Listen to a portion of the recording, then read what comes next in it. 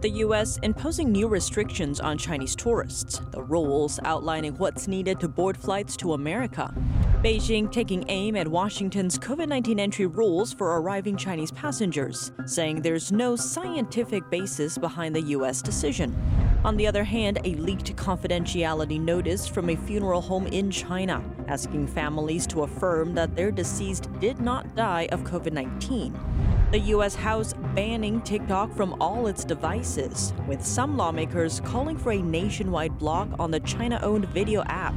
And Russia and China continue strengthening their ties. A joint drill just finished in the Pacific, aiming at Taiwan. Welcome to China in Focus. I'm Tiffany Meyer. The U.S. is imposing restrictions on passengers from China. Starting January 5th, all passengers from China need one of two items to be able to board a plane to the U.S. A negative COVID-19 test or documentation of recovery. The move comes as several countries place restrictions on tourists from China. On Tuesday, Beijing said it would soon allow Chinese citizens to travel abroad. This as the virus cases inside China hit an all-time high, and with hospitals and funeral homes overflowing. U.S. carriers are also weighing their options. United Airlines said it's evaluating when to add more flights to China.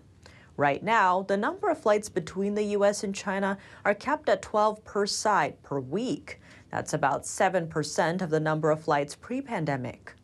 Some of China's neighbors are already on the move. Taiwan plans to start testing visitors from mainland China for the virus, starting January.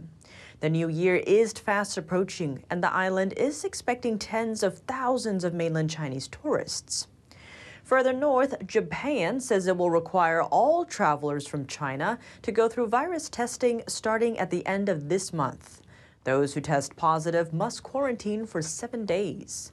Japan is also limiting flights to and from China. South Korea is expected to announce new measures for Chinese travelers this Friday, while India is already testing travelers from nations including China. It's also bracing for a new wave of virus cases. Hospitals across India are doing drills to prepare for possible scenarios. In Europe, Italy is testing all Chinese travelers for the CCP virus, which causes COVID-19.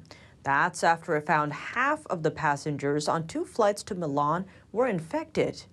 Italy is also performing virus sequencing to check for possible new variants. Health officials say they may impose stricter rules if a new strain is found. In Germany, a politician is calling for the suspension of flights between China and the European Union.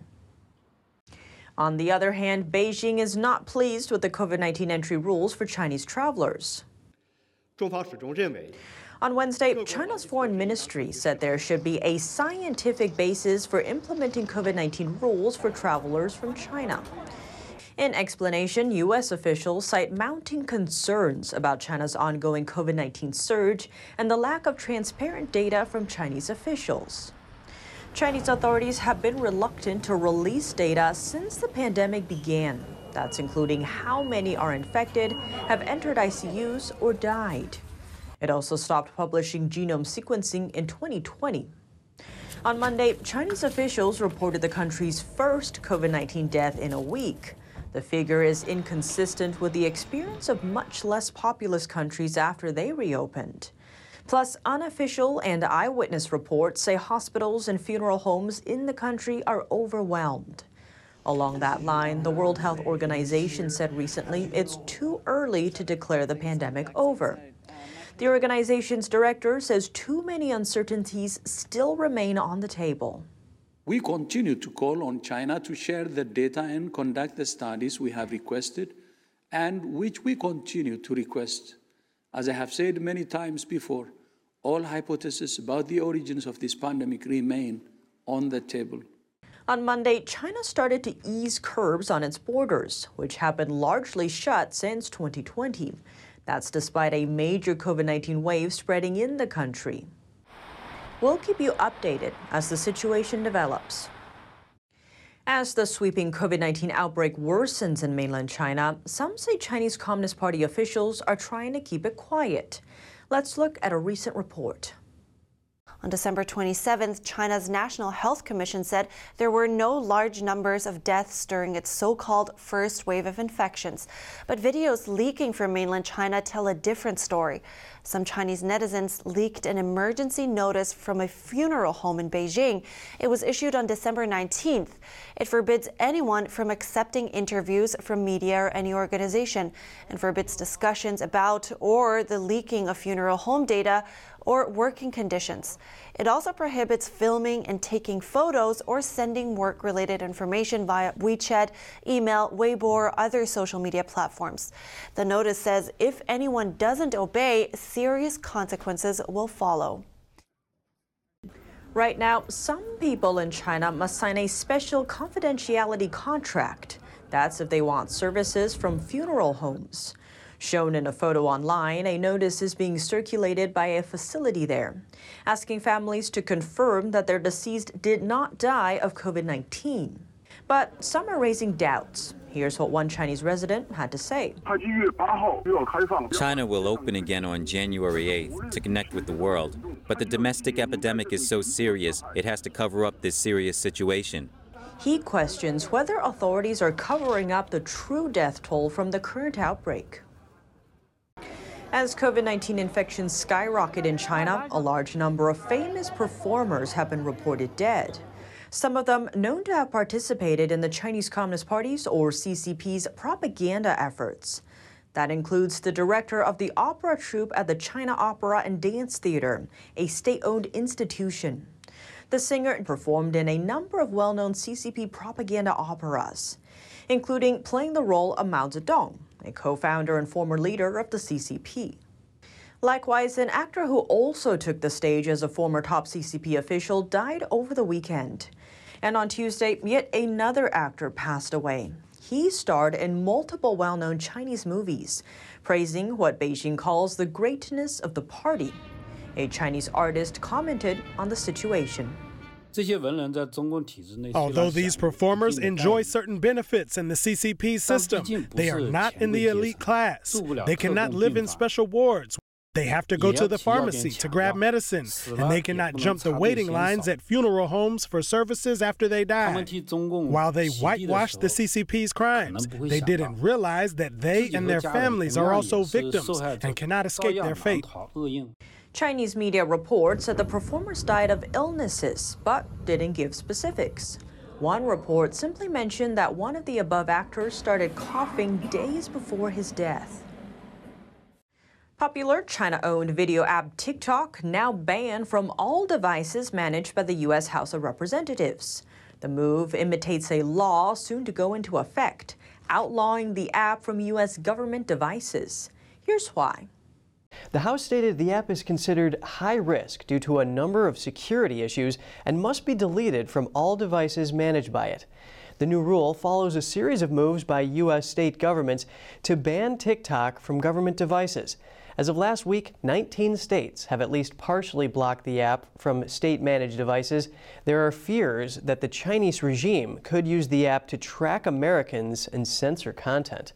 The U.S. House sent a message to staff saying anyone with TikTok on their device would be contacted about removing it, and future downloads of the app were prohibited. U.S. lawmakers have put forward a proposal to implement a nationwide ban on the app. Australia is greenlighting a request from Washington to extradite former U.S. Marine Corps pilot Daniel Dugan to the United States. Dugan was arrested in Australia back in October and remains in custody. He's accused of breaking U.S. arms control laws.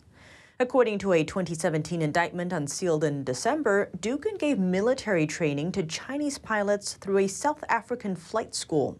He did so on 3 occasions in 2010 and 2012, while he was a U.S. citizen. He's also accused of providing aviation services in China, evaluating Chinese military pilot trainees, and giving instruction for landing on aircraft carriers. Dugan faces 4 U.S. charges, including conspiracy to export defense services to China and conspiracy to launder money. Dugan's lawyer has said Dugan was an Australian citizen who renounced his U.S. citizenship and that he denies breaking any law. The Australian Broadcasting Corporation reports the case would go before a magistrate in January, though Dugan has avenues to appeal. Australian Attorney General Mark Dreyfus and his office did not immediately respond to a request for comment. Two superpowers strengthening their ties in the Pacific. Russia and China completed a joint naval exercise on Wednesday near Taiwan in the East China Sea. Here's more on the week-long drill. The exercises included a drill on capturing enemy submarines with depth charges, as well as firing artillery at warships. It was called the Maritime Interaction 2022 and was carried out in waters off China's Zhejiang province. This is a province close to Taiwan and Japan. The Russian Defense Ministry published video showing a group of Russian and Chinese warships in the East China Sea. It also showed Russian sailors speaking in Mandarin to their Chinese counterparts. According to Russian media, Chinese regime leader Xi Jinping is due to speak to President Vladimir Putin before the end of the year. Indonesia is approving a new criminal code, one that features a special provision to ban communist and Marxist-Leninist propaganda. Experts are calling it part of a global trend to reject the Chinese Communist regime. The provision was passed on December 6th. Under it, those found to spread communism and Marxism-Leninism can face jail terms from 4 to 15 years. At the lesser end of that range, a 4-year maximum sentence is set for those who distribute or promote communism orally or in writing or media. That penalty jumps to 7 years if those acts cause social disturbances or property damage. If they lead to personal injury or death, those found guilty face the full 12 to 15 years. Current affairs commentator Qing Peng explains that most nations are unwilling to directly and openly confront the Chinese Communist Party. That's for fear of economic or security concerns. But he adds that more are guarding against Beijing's influence. Indonesia strictly prohibits the sickle, hammer, red flag, and other imagery that symbolizes communism. Malaysia, another Southeast Asian nation, also bans the promotion of communism. Japan is working to reduce dependence on China, the country now mining for rare earth minerals from deep beneath the ocean. Rare earths make much of today's cutting-edge technology possible, like smartphones, computers, and electric vehicles. China currently controls the majority of these critical minerals, while Japan imports nearly all that it uses. A whopping 60% of that comes from China. Here's how the nation is trying to change that. Deep sea is considered anywhere that's at least 650 feet underwater. That's a little more than the height of the Washington Monument. The area where Japan is trying to extract rare earth metals is nearly 20,000 feet underwater. This is about the length of the Las Vegas Strip. The water pressure at this depth is so high, it's like having the weight of an elephant on every square inch of your body. Japanese researchers believe there could be decades upon decades of rare earth minerals in the area they want to mine. Though Japan is not the only country with access to underwater rare earth minerals, the United States also has deposits off both the west and east coasts. And not just that, between Hawaii and Mexico lies the Carrion-Clipperton Zone, one of the biggest untouched troves of underwater rare earth metals. Unlike in Japan, these are around 13,000 feet below the surface. This is mildly better, so being down there would be like a rhinoceros instead of an elephant pressed on every square inch of your body. And many companies want to mine there. The International Seabed Authority, a United Nations organization, has given 16 exploration licenses for contractors to mine in the area. Coming up, comments from NBA player Enes Kanter Freedom. He sat down with Yanni Akelik, host of American Thought Leaders, to talk about his firsthand experiences with censorship in the NBA and how it played out in his career on the court. I talk about the problems were happening in Turkey. They did not even call me once. Adam Silver, the commissioner of NBA, texted me twice and said, "We got your back, keep doing what you're doing." I talk about the problems were happening in China. My phone was ringing once every hour. The biggest dictatorship in the world can control a 100% American-made organization, put pressure on them to fire an American citizen. But the more I talk to some people, the more I have done research, I was like, NBA is not the only one. You see Hollywood, you see big techs, you see academias, you see Wall Street, you see Congress and local congresses. They are pretty much trying to invade America from the inside because they know they're not strong enough to invade America from the outside. More on that after the break here on China in Focus.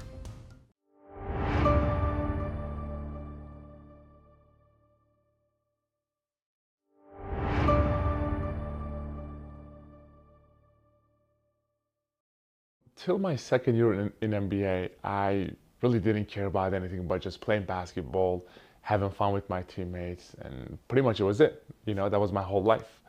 And then back in 2013, it was my third year in the league. There was a big corruption scandal happening in Turkey. President Erdogan and some of his family members were involved in it. I was following the news. After he got caught, he was going around and putting innocent people in jail. Journalists, prosecutors, judges, and people who owns media outlets. So as an NBA player, I wasn't even educated about the situation, so I just put a tweet out there.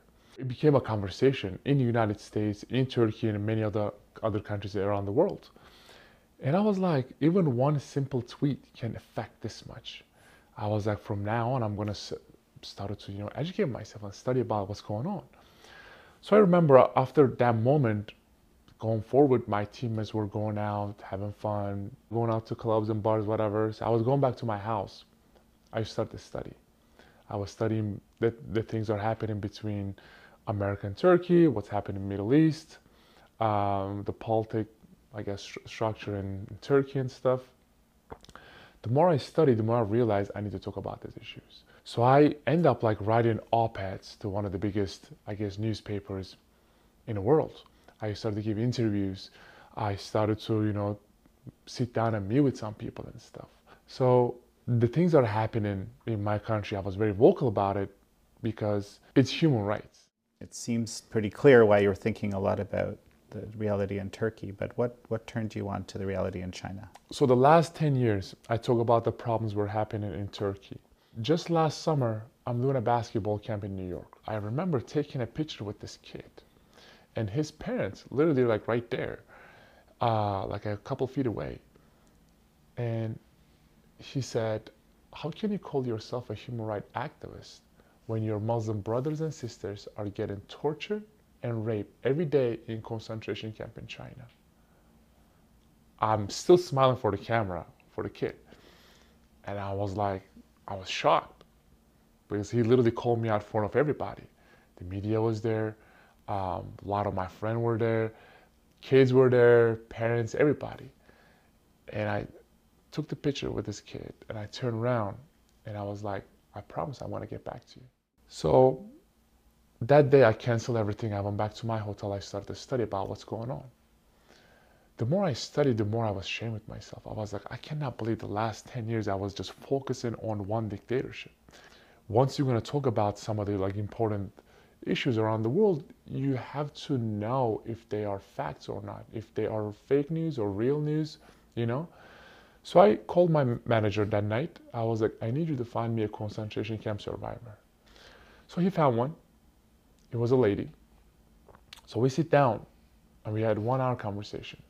She was telling me about all the torture methods. She was telling me about the gang raping. She was telling me about organ harvesting, forced sterilization, and abortion. Actually, how many people are in there, she told me, and actually how many people are getting killed in those concentration camps. At the end of our 1 hour conversation, I asked her, okay, how can I help you? She said, I'm good, I don't need your help. I don't want you to help me.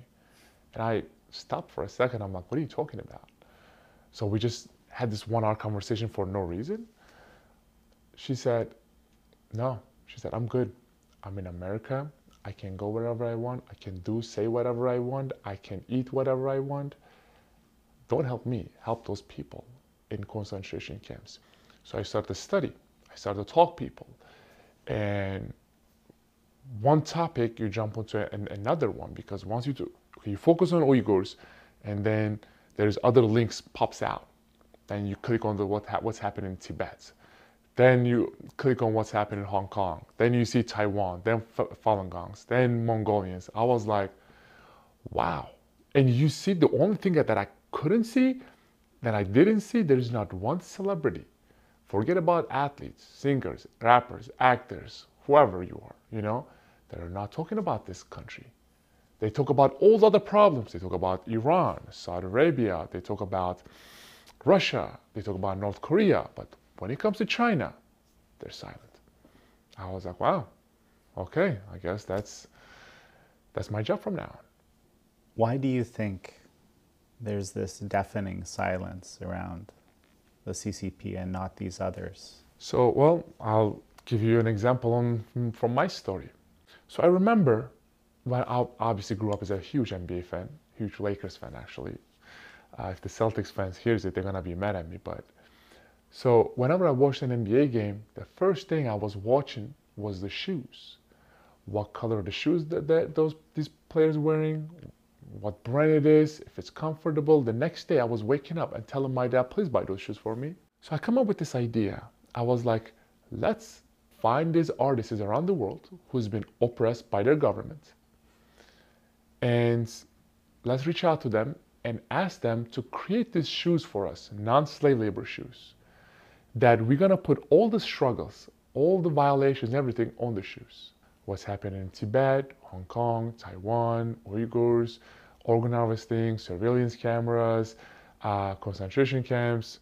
So I remember my first game, it was the Celtics against the Knicks at Madison Square Garden, opening night for New York, national TV on ESPN. So the whole country was watching it. It was the perfect moment. And my first topic was Free Tibet. So I put the shoes on, I went out there, I started to warm up. A minute before the game hasn't started yet, the minute before the game, two gentlemen came from the Celtics. They were working for the NBA. They said, you gotta take your shoes off. And I was very confused. I'm like, what are you talking about? Because I did a lot of research that there's no rule against it. 2 years ago, when they put us in the NBA bubble, all the players were put on their shoes, Black Lives Matter, I Cannot Breathe, Breonna Taylor. I'm like, if that is the case, I can say Free Tibet. I can say stand with Hong Kong. I can say stand with Taiwan. I can say, you know, Free Uyghurs, whatever. So they said, take your shoes off. I'm like, why? They said, your shoes has been getting so much attention internationally. It was from China. But they didn't say it was from China. I was like, okay, there are 27 amendments. My first amendment, freedom of speech. I told them, I'm not taking my shoes off. Even if I get fined, I'm not taking them off. And they said, we are not talking about a fine. We're talking about getting banned. I was like, wow, they're really threatening to ban me because of my shoes. So I didn't take them off, obviously. That half, first half of the game, I played 0 minutes. I went back to my locker room. I looked at my phone, there was thousands of notifications. I clicked on the one that my manager sent me. He said, every Celtics game is banned in China. That clearly helped my case. That pretty much shows the dictatorship and the censorship that are happening and how scared they are. So that game I played 0 minutes, which I played every game before that. After the game, my phone was ringing. I talk about the problems were happening in Turkey. They did not even call me once. Adam Silver, the commissioner of NBA, texted me twice and said, we got your back, keep doing what you're doing. I talk about the problems were happening in China. My phone was ringing once every hour. To watch the full interview with Enes Kanter Freedom, NBA player and human rights activist, please check out the American Thought Leaders program on APOC TV or click the link down below if you're watching online. That's all for today's China in Focus. I'm Tiffany Meyer. If you have any feedback on this show or have something you'd like to see us cover, send us an email at chinainfocus@ntd.com. We'd love to hear from you. Thanks for watching. See you tomorrow.